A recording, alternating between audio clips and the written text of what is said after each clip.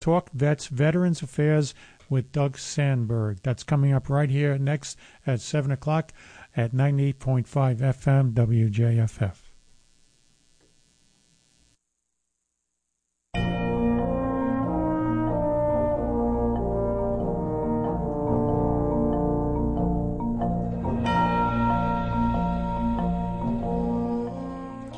And good afternoon, or good evening, I should say. Once again, welcome to Let's Talk Vets.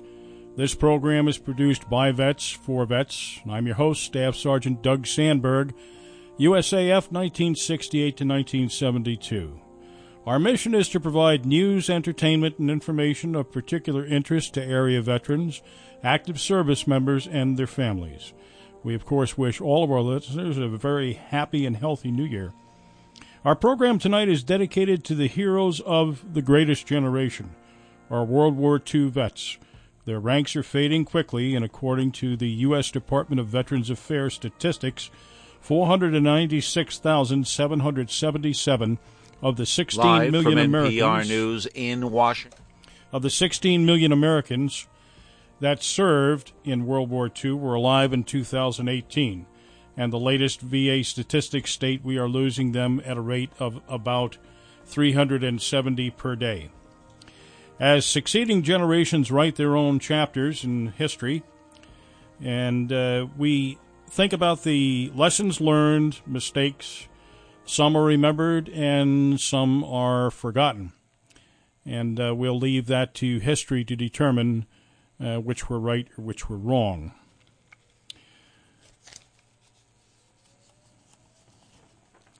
I am a baby boomer as well. My father served in World War II, along with about 16 other American servicemen and women, and countless allies. They were united in a way we'll probably never witness again.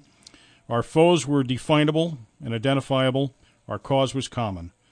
The men and women who did the heavy lifting came from all walks to serve, fight, and sometimes to die. And as with all veterans of all conflicts, many of those returning were not the same on so many levels. So tonight, we honor our heroes of World War II. We were fortunate enough to have interviews with two remarkable people, one a veteran of the Royal Air Force, and the other fought in the Battle on the Bulge. Reflecting back on that era, there are many things we've lost, some good, some bad. On the good side of history's ledger is an intangible quality that many young people possessed in the 40s and before. You could call it responsibility or perhaps maturity. Perhaps it was simply that the times and the events forced people to take responsibility on sooner. Whatever it was, in the end, it enabled our allies and the U.S. to defeat two formidable foes. But first, here are some notable dates in January.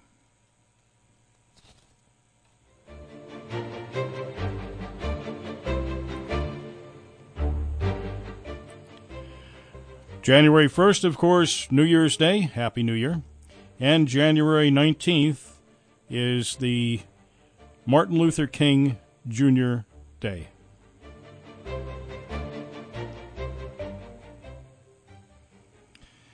Now, if you were listening to the radio in Britain in about 1939, you might have heard this. Mr. Vice President, Mr. Speaker, members of the Senate and of the House of Representatives, yesterday, December 7th, 1941, a date which will live in infamy.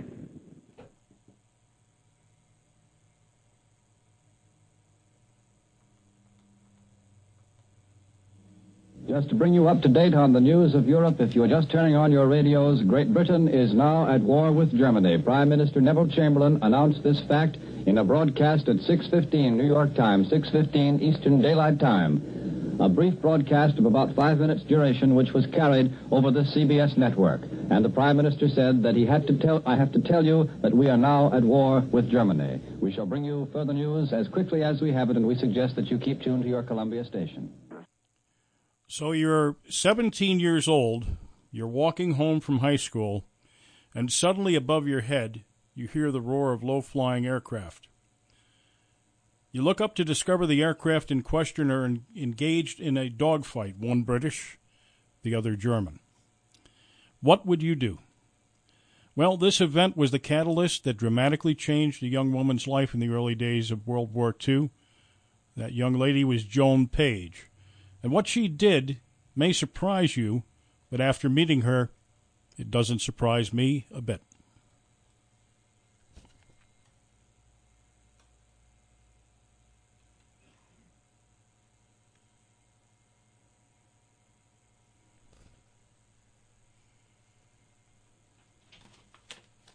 And there was an experience that prompted you to drop out of high school and join the war effort with the RAF. Exactly. Tell us about that. When we were in school, at 4 o'clock, we had an air raid every day. By 4 o'clock, we could hear the drone of the bombers overhead. It was a red alert. But since people were buried alive in the schools because of the air raids, I got permission to walk home. I walked home, and on the trip walking home, I was watching two fighters, enemy fighters, fighting one another. And as they came low, I was thought they were going to shoot me, but they didn't. And I looked up and I said, they're not much older than me. That's it. Why am I at school? So I signed the British Air Force papers and left school. And so you went on to training, and what did you train for? I trained for radio theory, wireless Morse code, aircraft equipment, and procedures, codes, and so on. And I trained for 6 months in the Midwest at a place called Cairn in Wiltshire, which is a cheese place, and it was a gorgeous smell every night. So I trained at Cairn in Wiltshire. It was a school, and I was there 6 months learning the procedures of aircraft, and they posted me to training command to Cranwell in the Midlands. Cranwell is the cradle of the British Air Force. The college is there. It's where Prince William got his wings, and it's a wonderful school. I taught at Cranwell. I was an instructor teaching cadets. So what was your rank? Corporal. Corporal. Okay. Was that your rank through the whole? It was. Your whole service. And I had, above my 2 stripes, I had the Sparks, okay, which is a Spark badge, which means you are a wireless operator. What a fantastic story. And I'm looking here. Is this your husband in this picture? It's my husband. That's the cadet I married. Okay. And that's me. And you met him where? I actually met him on a bus coming home from Lincoln back to camp. Okay. And he got on the bus that I was on. And you said he was a cadet? He was a cadet. How long did you see him before you decided to get married? He proposed to me within 6 weeks. A man of action. He was. Okay. Well, we didn't know whether we were going to live overnight. It was a very serious affair. And he wanted to spend the rest of my life with me. And so that's what happened. But because he was coming to do exercises in the air squadron, the training squadron, we girls, we took over the cabin from the men. We had to do their air exercises, so we knew how to mark them. So I did his air exercises before he did. And we then knew how to mark them when they were up in the air. We got their logbooks, and we put them through the procedures they had to do. So that gave you an opportunity to have a little fun. Did you have some fun with him on that? Well, no, I didn't talk to him about business. Oh, okay. What was his job in the RAF? He was a navigator, bomber, wireless. He came to Cranwell to learn wireless. Okay. And we were teaching them wireless, the procedures, And if they got airsick, for instance, they were CT'd, cease training. So we put them through the rudiments of, the find that they could actually be a wireless operator. The navigator bomber wireless was the only person beside the pilot on that plane. It was a special plane. It was made of wood. It was light. It was a rocket firing plane, and they had a pilot on board to take the person, and the person was a navigator bomber wireless. So he did his navigating in Canada after he'd been to Cranwell. He did his navigating in Canada and his wireless with us. Did you go with him to Canada? No, I did not. I couldn't. I was at Bomber Command by now. Okay. We were very, very busy. So how long did you actually end up serving? 3.5 years. 3.5 years. Married women. I was married by now, and married women were first out. Say, Angela also suggested that I ask you about bomber codes. Well, yes. When I was finished from training command, they posted me to Bomber Command, and I was then part of the bomb raids. We had the aircraft all lined up at night at 12 o'clock, all ready to take off. We used to go to the tower to brief the wireless operator that was going to be on board that plane. So I never looked at them. I didn't want to know which one was on P for Peter and which one was on Q for... I couldn't take that. It was too emotional. Because when we couldn't get him back at 3 o'clock in the morning and I'm crying, saying, has anybody heard from P? Has anybody... You see, because we had 6 operators. Yep. And it was too emotional, so I tried not to look at them, but we briefed them. They had rice paper orders with red ink. And as we talked to them at 10 to the hour and 5:30 the hour, they would tear that off and eat it. And that was such a communication in those days, very primitive, but the point is we didn't have the wonderful things that we have today in communications. That was communication. They tore off the papers and ate them in case the bomber went down. So how long did you remain in Britain after the war? I was 33 years old, and my husband came to me and said, we are bankrupt as a country. The war has bankrupted us. We should go to the North Americas. He had trained in Canada, and he knew all about Canada. He had friends in Canada, and we emigrated to Canada in 1957, taking 2 sons and Angela, the girl that you've met here. She was 1 year old, and the 3 of us accompanied my husband, and we went to live in Canada. So what did he do after the war? He was a vice president for Procter & Gamble, which was Thomas Headley in England. And he was a vice president of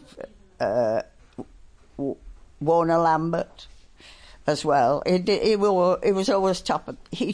He passed out top of the course in Canada, and he was given special papers and so on. He's always been the head of everything, So that was his life. He learned to be a pilot as well in his civil and street life, and he was in the Boy Scouts. He was the provisioner of the Boy Scouts. We met the Queen, we met the Governor-General of Canada, because he put a lot of time into scouting. So you said the Boy Scouts, is that the same organization that we have in the U.S.? Absolutely the same. Okay. It's absolutely the same. When he was a boy, he was an only child at home, and the Boy Scouts were a big part of his life. They gave him his own age group, and the kind of things that you like as a child, mixing an only child. And so he paid it back. He joined the Boy Scouts to pay back what they'd done for him. I have 2 sons that are Eagle Scouts. He was a King Scout. Is that what it... Okay, so It's what the is same that? thing. It is. It's Okay. exactly the same thing. A King Scout, not a King Scout today. It's a Queen Scout today, of course. Okay. But he got the King Scout, yes. Do you miss Britain? I do. When was the last time you were back? 6 years ago. 6 years ago. And I suppose at your age there wasn't a lot of family left, is there? I have a sister back there. Really? My mother and father were still there, and my mother and father came up to Canada to stay with us, and so did his mother and father. So we had a lot of interfacing, which was good. The war was over, and we were all building our new lives. We thought it was the war to end all wars, but of course it wasn't. Okay, so I understand from your daughter that you were once a guest of the Queen. Yes, we were invited to the palace for tea, my husband and I, and Lord Lieutenant came to me and said, immediately the Queen comes towards you, you shake her hand and you curtsy, drop a low curtsy. You pull your left leg round. Well, we all knew how to curtsy. So as she came towards me, I curtsied. I had a terrible job to get my heel out of the grass because we were on the grounds of Buckingham Palace. But I talked to her for quite a while, and she asked me, oh, you live in America now? I said, yes, we do. So she said, where are you now? I said, oh, we're staying at the Royal Air Force Club in Piccadilly. And I said to her, there's a beautiful photograph of your grandmother in the hall. Oh, so there is, she said.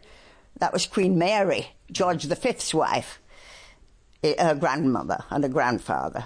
And we talked about that, and we talked about the Boy Scouts, and we talked about... This is the same Queen that's there today? Oh, of course. Yes. She was a young lady then. Yes, yes. And Thatcher was there, and Margaret Thatcher was there.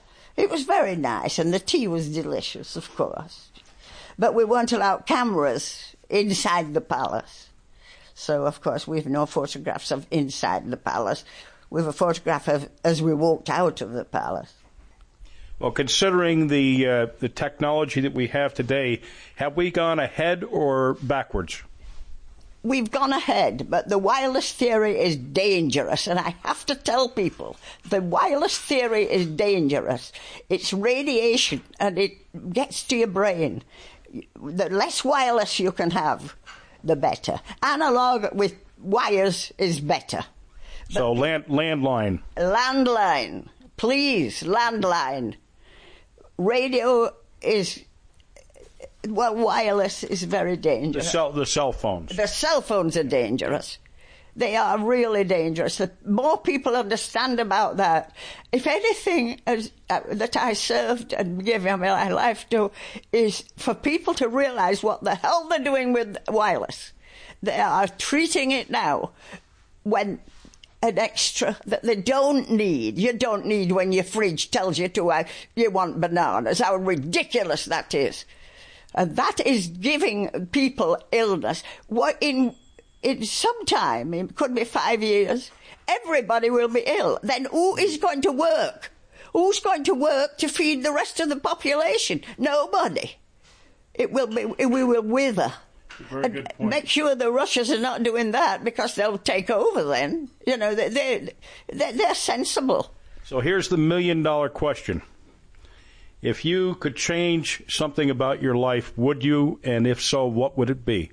It would be to make sure people exercise. I've exercised all my life, water aerobics 3 times a week. I've had hip surgery at 92, and they said my bones were in great condition. Please look after yourself. Exercise. That is one thing I would like. The other thing is to don't live dangerously. It's a toxic world today, and everybody is living dangerously. They keep these cell phones in their pockets. It's just ridiculous what they're doing. They don't need Alexa. They just get these Alexa phones and they say, please tell me who was married to who in 1942, and she gives them the answer. But that is an oscillating wireless that's pumping into their house. They shouldn't have it. It's just ridiculous. I'd like to change that. Well, I thank you for your time. It's fascinating. There's not many of you folks left. No, I know. I realise. When I looked at the funeral yesterday of Mr. Bush, he had a parallel life to my husband and I, serving in the forces, working towards the community that we were building. We thought we were building a community of healthy people. It's not so. Yes. It's not so. They are, this generation, my son-in-law died, I have two sons-in-law who have died, and their age group are dying.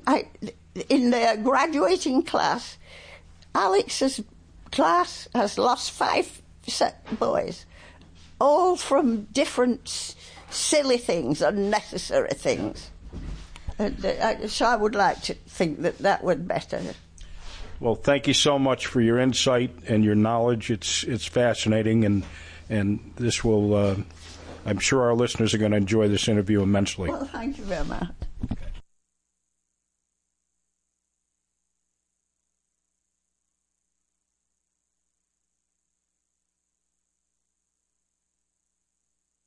And that was Joan Page.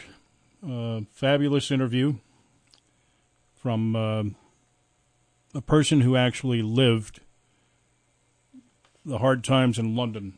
Constant barrage and bombardment.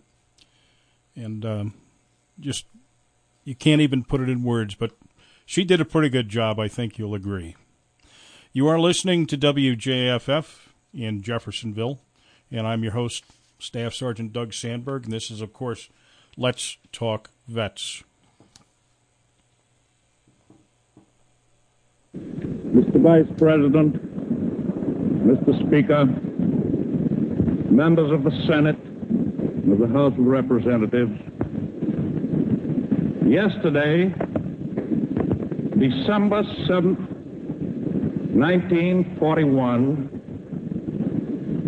a date which will live in infamy. The United States of America was suddenly and deliberately attacked by naval and air forces of the Empire of Japan. And that, of course, was Franklin Roosevelt delivering the message that we were at war with Japan.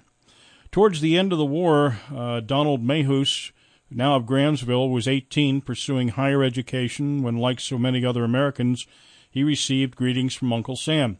So in 1944, Donald reported to duty and would soon find himself in the midst of one of the most consequential and the second bloodiest battles of World War II, the Battle of the Bulge. As I say, my name is Donald V. Mayhews. The last name, it's Norwegian. I'm totally Norwegian background. And I grew up in the Midwest. So I was born on February 9th, 1925 in Minneapolis, Minnesota. Again, a big Norwegian stronghold. And so then we lived there a year, and my father was an academic, and we moved to Ohio for several years, about 3 years, I think.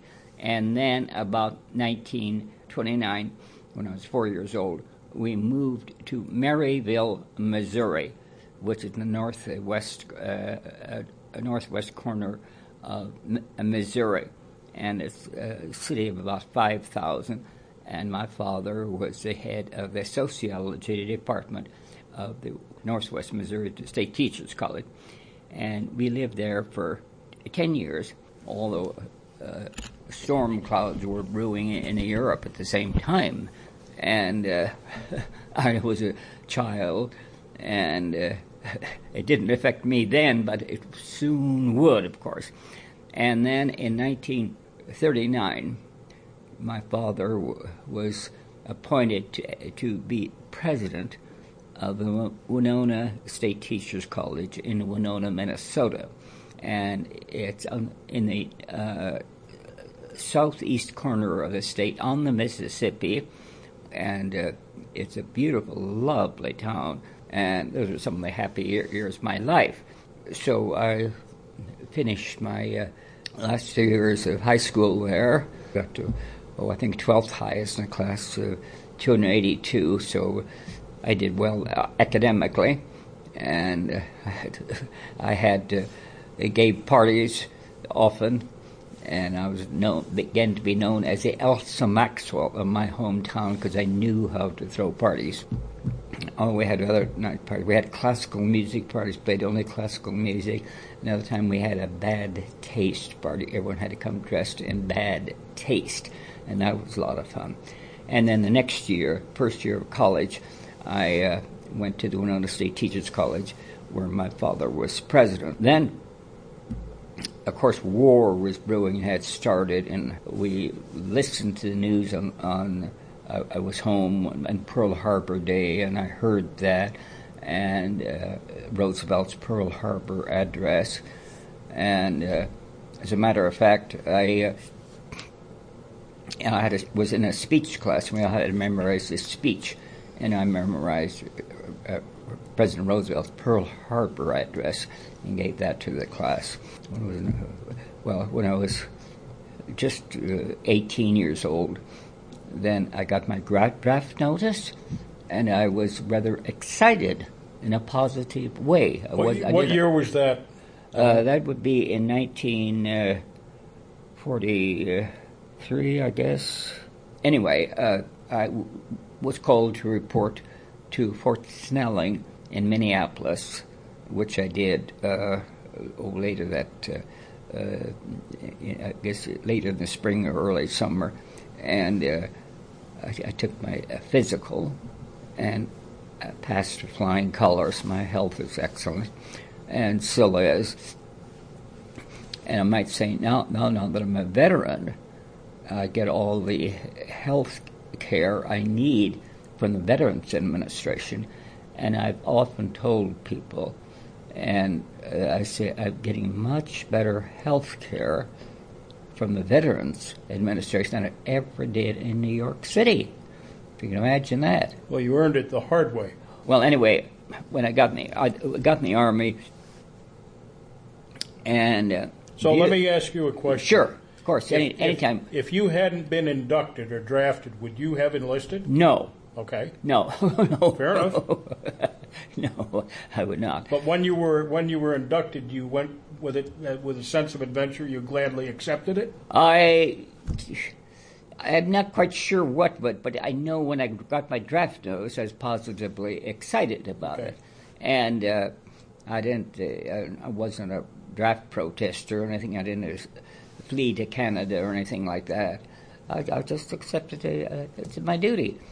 After Fort Snelling, I was there about a week or two, and then I and some of my buddies were transferred to North Camp Hood in the middle of Texas. That's about 50 miles west of Waco, and it was about the middle of July. It was the hottest time of the year.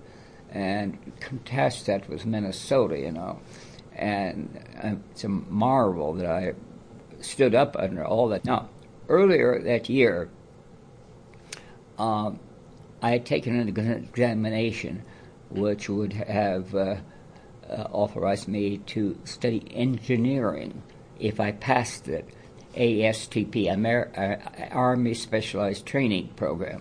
So I passed that all right. And so after the 13 weeks of basic training, then the fellows, mostly were ASTP fellows, were shipped to different places, Harvard, Yale, California, all sorts of places. And I said, thank God I'll get out of Texas. Well, what did they do but send me 50 miles east to Waco, to Baylor? That was far better than where I'd been because I was in an Army camp that had been thrown up hastily, and there was no running water in our barracks. We had to go to a latrine 50, 100 feet from the barracks. We had taken over the Baylor University, so we had regular dormitory, and we had people take doing all the chores and the food and all that sort of thing. Would your job would have been with the combat engineers, or what would you have done? I don't know. Oh, you don't know. They don't always tell you in the Army, and I guess, well, you're in the military, you know. They always told us exactly what was going on in the Air Force. Really? No. Oh, I see, okay. I don't know. Anyway, it was fine, and my buddies were, they had passed the examination too, so after 4.5 months, they announced that the United States needed infantry soldiers more than they needed engineers. So we were all sent to different army camps, and I was sent with some of my buddies. Did you finally get out of Texas? Not right away, no. No. Then I was sent to northeast corner of Texas, near Paris, Texas, and to Camp Maxey, which was much more civilized place, water in the barracks, and so I did training there for I don't know how many months. And this is 1944, and so we were there, and then I think in September of 44, we were put on a train and taken to Camp Miles Standish near Boston, Massachusetts. And we spent, a week or two there, and I got passed to Boston a couple of times. And then benighted night, we were all loaded onto troop transports, and we were sailed to Europe. In Scotland, we loaded onto trains to the southern coast of England, to Lyme Regis, and we were all billeted in different hotels and rooming houses. So it was very, very nice. And we spent, a couple of weeks there or so, something like that. And so then on, I guess the middle of November, we went to, the southern coast of England, and then boarded troop transports to France. We may have got out at Le Havre, I'm not sure, but Le Havre had been terribly bombed. Coming to the beach and then walking to a train, and during the night we went through northern France, and I wrote down in my diary all the places we went to. Now, the diary, that's an interesting thing. I had been keeping a diary since I was 10 years old. And there, very soon after I got in the Army in Fort Snelling, Minnesota, the word came down that we were not allowed to keep diaries in the Army. And I suppose the reason being because things we would think would be perfectly harmless if fell into the wrong hands, like what military exercises we did or what kind of food we were getting and things like that, it would be to our detriment for the enemy to know that. So I said, what in the world am I going to do? I have to give up 8 years of tradition of keeping a diary? And then I hit upon the idea of writing a letter home every day. Letters were not censored. And I sent it to my father. So you're in England? Yeah, in England. And and then about the middle of November in 44 to France by trucks. We were taken up to the Siegfried Line. So we were on the Siegfried Line for several weeks, shelling every day, So we endured that. This continued until December 16th. 1944, the fatal day, and 5:30 in the morning, there was tremendous artillery barrage, and we didn't know. We had foxholes. We didn't know if it was the Americans firing at the Germans or the Germans firing at us. And we soon found out it was Germans firing. It was the opening salvo of the Battle of the Bulge, 5:30, December 16, 1944. We were deliberately not informed. So you guys were all new, fairly new guys? Oh, yeah. And how about, were you equipped for the climate, for the cold? Did you have what you needed? No, not entirely. I don't think we were properly equipped for the cold. The main thing, one thing I found, is that if your feet are not cold and your chest is not cold, you probably weren't too miserable. So I made every effort to keep my chest warm and your feet. And my feet. So I remember that we got overseas, everything was censored. And so then, as I said, I devised this thing of writing letters home practically every day, leaving out anything that would be military or good. We could say what country we were in. We could say somewhere in Belgium.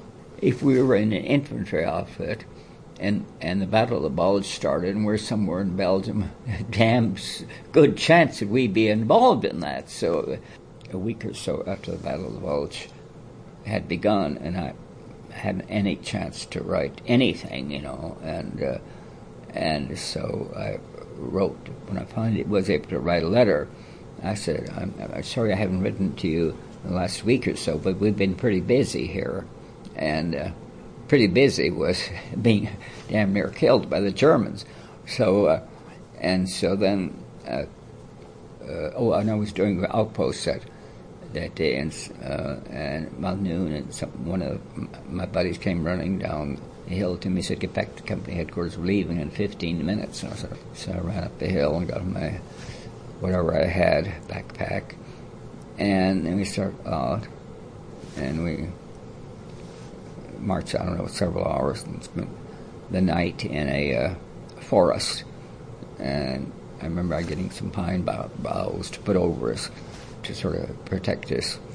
And the next day, we marched further, and I heard two of the officers arguing. One of them said, "This is hopeless, let's surrender." Another one said, "No, I think I know how we can get out of here." And so we heeded the one who said, "I think I know how we can get out of here." And if we had surrendered, we were just 10 miles from Malmedy, where they had that massive massacre of nearly 100 American POWs captured. And the rules of war that if you capture, you're supposed to treat them civilly, not shoot them dead, and they were shot dead. And a few escaped, and they could tell what happened. So we, Meringen, we went to, and Americans were supposed to be there, we thought. But unbeknownst to us, they had evacuated the town the night before, and Germans had taken over. And as we approached the town to link up with the Americans, people in the town started firing on us. And I don't know what the hell the officers were thinking, but they ordered us to keep on going to try to take that town. And that's when, we lost a lot of fellas. Somebody crossed the road and got to a barn, and as things evolved, the Germans trained a machine gun on the road, and we couldn't get over there to help them, and they were taken prisoners of war. And then at the end of the war, we were at a place in southeast Germany, and some of our people found them. They were okay, so that was something. And then at the I had several different foxhole buddies. One was a very depressing guy to be with, and there were three of us in a foxhole. I guess my second foxhole buddy was just great, tremendous sense of humor, and we would lie there at night, the front line, laughing and carrying on, And if the Germans had come by, they could have dropped a grenade in there. That would be the end of us. But we didn't think about that too much. And in fact, a group of soldiers did come by, and one of them recognized my voice. He was from another company. He said, "This is Jones from F Company. We're going to patrol now. We'll be back at 1 o'clock in the morning, so if you hear us, don't shoot. It will be us." We were talking so loud, he recognized my voice. I hardly knew him. And he was just a great guy. I don't know whatever happened to him. I was transferred to headquarters platoon, and the shelling was so bad that some of the people in the rear echelon were injured by shell, including the mail clerk. He was either killed or injured, and so they needed a new mail clerk rather quickly. That's what I was going to ask you. So how did your mail get from the trenches to wherever it was going? I guess I think what we did, we'd probably give it to one of the officers, and then the officers, then and there, not immediately, but before they sent it further, they would censor it because they knew the fellows in the situation. And so my officer, the company commander, and the first lieutenant, they knew that I was writing letters every day, probably rather unique. And so when they needed a new mail clerk, I had to deliver a message, an inconsequential message of my own, to them in their foxhole. And as I approached the foxhole, I heard one of them say, as though they'd been considering something, "Well, then maybe we should send Mayhews back to be a mail clerk." I stopped dead in my tracks. I said, "This is one conversation I do not want to interrupt." And I turned on my heels, message or no message. And then a few moments later, they called me over and said, "Mayhews, get your gear together. We're going to send you back to being mail clerk." So I threw my stuff together hastily. And we had a Jeep driver, and they told me what's the Jeep. I got the Jeep with him, and there's a road going from where we were down to the town where the rear echelon was in. He knew enough about things so that instead of going down that road where the Germans could see it, going straight down a road and then aim their artillery at us, so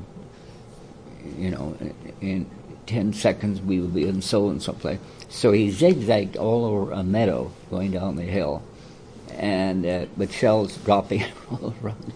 And then every 10 yards further from the front, we got, the safer we were. And after we were several hundred yards away, then we were quite safe. The rear echelon, the cooks and supplies were in a house. And I went in the house, and there's a fire in the fireplace. And the first house I'd been in over a month. Oh, I just sat there all evening by that fire. It was such a relief. Now, the former mail clerk, he was very good, and he kept all the information in his head. Well, that didn't help a new mail clerk. And, you were, for instance, I had to divide mail by platoons, 3 platoons in headquarters platoon, and then I had to know the rules and regulations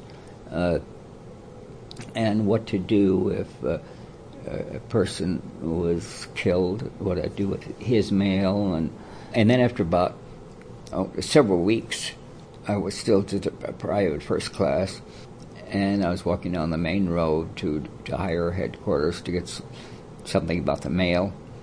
And someone from that who knew what was going on, he said, "Good morning, Corporal Mayhews." And I said, "I'm not a corporal." He said, "Well, the orders have come down this morning that you have been promoted to corporal," which meant that I had been permanently made a mail clerk. So, great. So I knew that I was safe for the rest of the war. So, since the company commander, I remember his name, John Haymaker. He was from Kansas, very near where I grew up. After the war, I sent him a Christmas card every year because he saved my life. At the end of the war, 6 months on the front line, of the 180 men we had in the company, we only had 10 of the original company with us, only 10. And that shows how terribly dangerous a frontline infantry outfit is.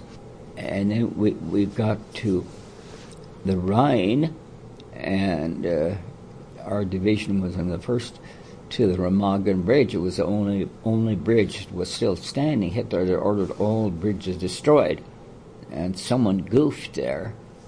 So our company was one of the first to go over the bridge. So by that time, the Americans had built a pontoon bridge, and the Remagen Bridge was still standing. And then I was up there an hour or so, tending to mail orders and things like that. And then I had to go back across another bridge, two bridges that go. And we went around sort of a curve in the hill and the river. I couldn't see the Remagen Bridge because of the change in the topography. Well, the reason I couldn't see the Remagen Bridge because in the hour or two I was up there, it had collapsed. The big question there was the Ruhr Pocket, and a lot of Germans were there, and the Americans tried to surround them to capture them, and we did. So I wrote thousands of surely relieved Germans were captured because that was the end of the war for them, and they were safe. Right after the war, 10 days after the war, when censorship was lifted in May of 1945, I wrote a 20-page letter home that really spells it all out. Okay, VE Day, and then and we're sweeping through southeast through Germany, going many miles a day. Germany was crumbling, and we were about 50 miles north of Munich when the war ended, May 8th. After VE Day and what have you, you were witness to seeing several luminaries or folks that were real important up close and personal. Tell us about it. When the war ended, we were too near Frankfurt. When I was doing occupation duty in Würzburg, Patton was getting a talk, and he was, very controversial in many ways, old blood and guts. And so then he gave a talk, and I went there. We had a march, I don't know how many miles. I liked the way he knew that at that time troops were being shifted all over the place. He said, greetings to the 99th Division and damn near every outfit over here. He got it correctly, and I think I got a pass to Paris. Yeah. On the 14th of July, the Paris Great Bastille Day. And so I was there a couple of weeks later, and then the 2 atomic bombs dropped. And that was the end of the World War. So then I was admitted to American Sheridan University. They set up an American university about 20 miles from Oxford in England. And I was admitted, because there were just a few hundred of every group of thousands. And but I had good academic credits at a couple of colleges I'd been to. I was accepted. I was in Marseille, been transferred to Marseille. I went to Marseille one day and came back in the evening and said, Mayhew, you're going to England tomorrow. And I said, well, what's this all about? And then they told me my app. So I did, and then what was great then was that the English, in appreciation or gratitude for all the Americans that had done during the war, provided free train transportation for the American GIs for any place they wanted to go in England, and I took full advantage of that. I went to London several weekends, and Canterbury and Stratford, Cambridge, and up to Stonehenge, up to Scotland. So I went to London and with a buddy for the Armistice Day, and we knew big crowds in the center of London. We couldn't see much of anything. We just wanted to be there for the atmosphere. somehow we wended our way to the center of London, right where the center of the festivities and celebrations were going to be. And there was a wall about 5 or 6 feet high there, and both of us managed to climb up on it. And then when the festivities started in, who should come out of the government building across the avenue but Churchill? And I just looked at him and, my God, that man, I just felt that he could, there was just something about the way he looked around the conference that he could bear the entire weight of the British Empire on his shoulders. And that was impressive. And then across the street from where I was perched with perfect view, just up 5 or 6 feet up, and there's no one in front of me, a balcony in a government building.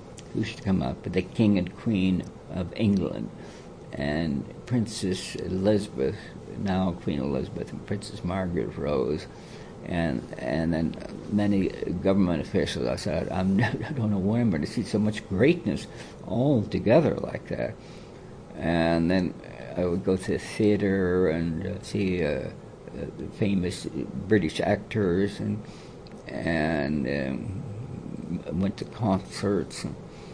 So I was very, very busy. 2 months I went to about, in those 2 months I went to about 70 different events, in addition to taking a full school course after I got through with Sherman. Then I had to report back to my own unit, which was by then been transferred to Marseille.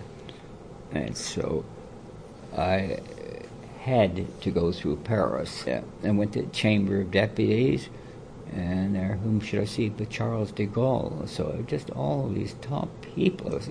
And speaking of top people, after the war, I went to Columbia University, and then I went to Norway to study.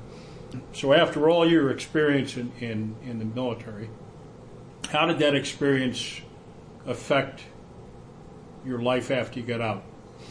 Let me see. How could I think I segued into civilian life fairly easily, fairly readily. Partly because I kept touch with my parents and family all the time, and I went back to them, and then I went to college almost immediately after I got out of the Army, to Denver University, because it was one of the few places where I had a semester beginning just when I got out of the Army, and it was fairly nearby, just across Kansas too. So I spent the spring and summer at Denver University. In the meantime, I applied to Columbia as a backup, Chicago University. And you probably know it's very, very difficult to get in the university because hundreds of thousands of veterans want to take advantage of the GI Bill. And miraculously, both universities accepted me. That was Donald Mayhus, and you're listening to Let's Talk Vets on WJFF. Got some veterans news coming up for you right now. Got a few things anyway. In Monticello, Dateline Monticello, on Veterans Day 1996, the Vietnam Veterans Memorial Fund unveiled a half-scale replica of the Vietnam Veterans Memorial in Washington, D.C., designed to travel to communities throughout the United States. Since the dedication, the wall that heals has been displayed in nearly 600 communities throughout the nation, spreading the memorial's healing legacy to millions. Bringing the wall home to communities throughout the country allows souls enshrined in the memorial to exist once more amongst family and friends in peace and comfort of familiar surroundings.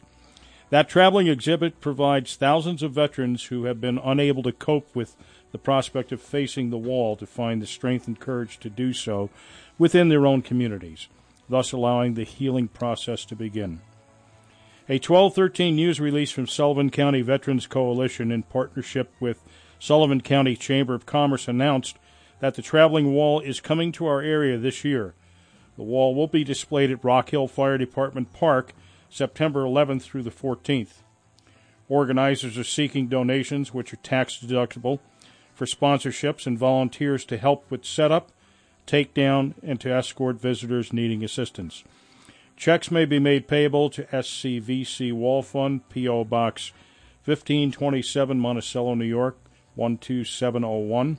For more information, you can contact Rocky Ortega at 845-665-3171, or you can email Rocky at rortega@yahoo.com, or Howard Goldsmith at 845-791-1030, and he can be reached email at goldsmithhow@yahoo.com. Dateline Washington, President Trump has promised to expand health care choices for veterans dating back to his election campaign, but this could be the year that his administration actually makes that happen. Veterans Affairs has been working on expanding community care rules for veterans' medical appointments since last summer when Congress approved the VA Mission Act.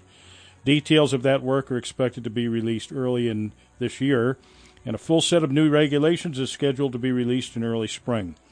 Among other priorities, the legislation mandated a retooling of the department's policies for veterans seeking private sector care, a massive undertaking that supporters have hailed as giving more flexibility and freedom to veterans who face long lines at VA hospitals and clinics. VA Secretary Robert Wilkie in December hailed the work as a real transformational period at the department.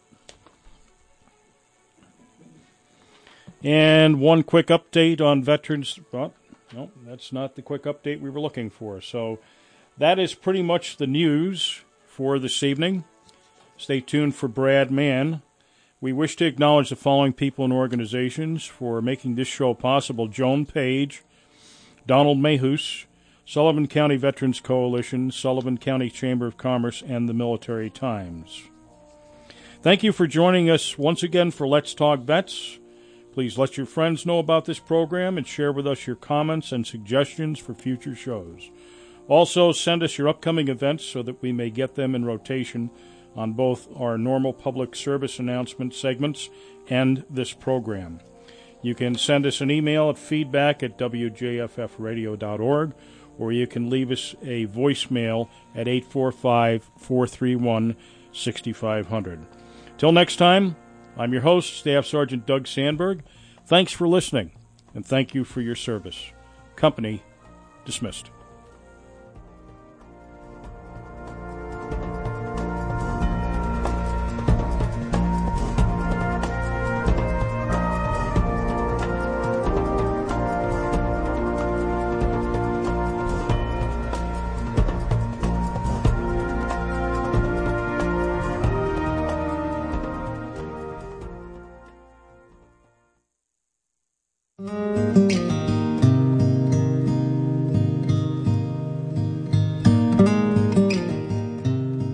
One of Scotland's finest folk musicians is coming to Carnegie Hall soon. I'll tell you all about it. And we'll also be hearing some a cappella groups, some recent releases, and more British and Irish folk music.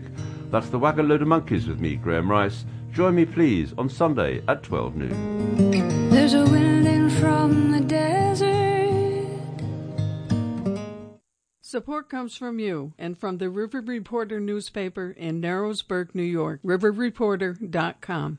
Support comes from you and from the physicians and nurse midwives of Women's Health Center in Honesdale, Hamlin, Waymart, Carbondale, and Lords Valley in Pennsylvania. The Women's Health Center is a Wayne Memorial Community Health Center. WMH.org.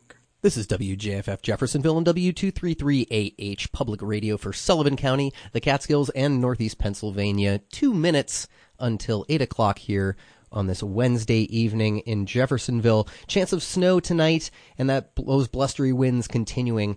Low of 23 tonight. All of that continuing into tomorrow, Thursday, where there will still be a chance of snow showers and still blustery, high of 24 tomorrow. No different from the low overnight tonight. Pretty frosty look ahead at all of the days coming up. Slight chance of snow showers tomorrow night and blustery, low of 11, and then a slight chance of snow showers again on Friday. Maybe clearing up Friday night, partly cloudy, low of 8 degrees overnight on Friday. Keep those faucets dripping, folks.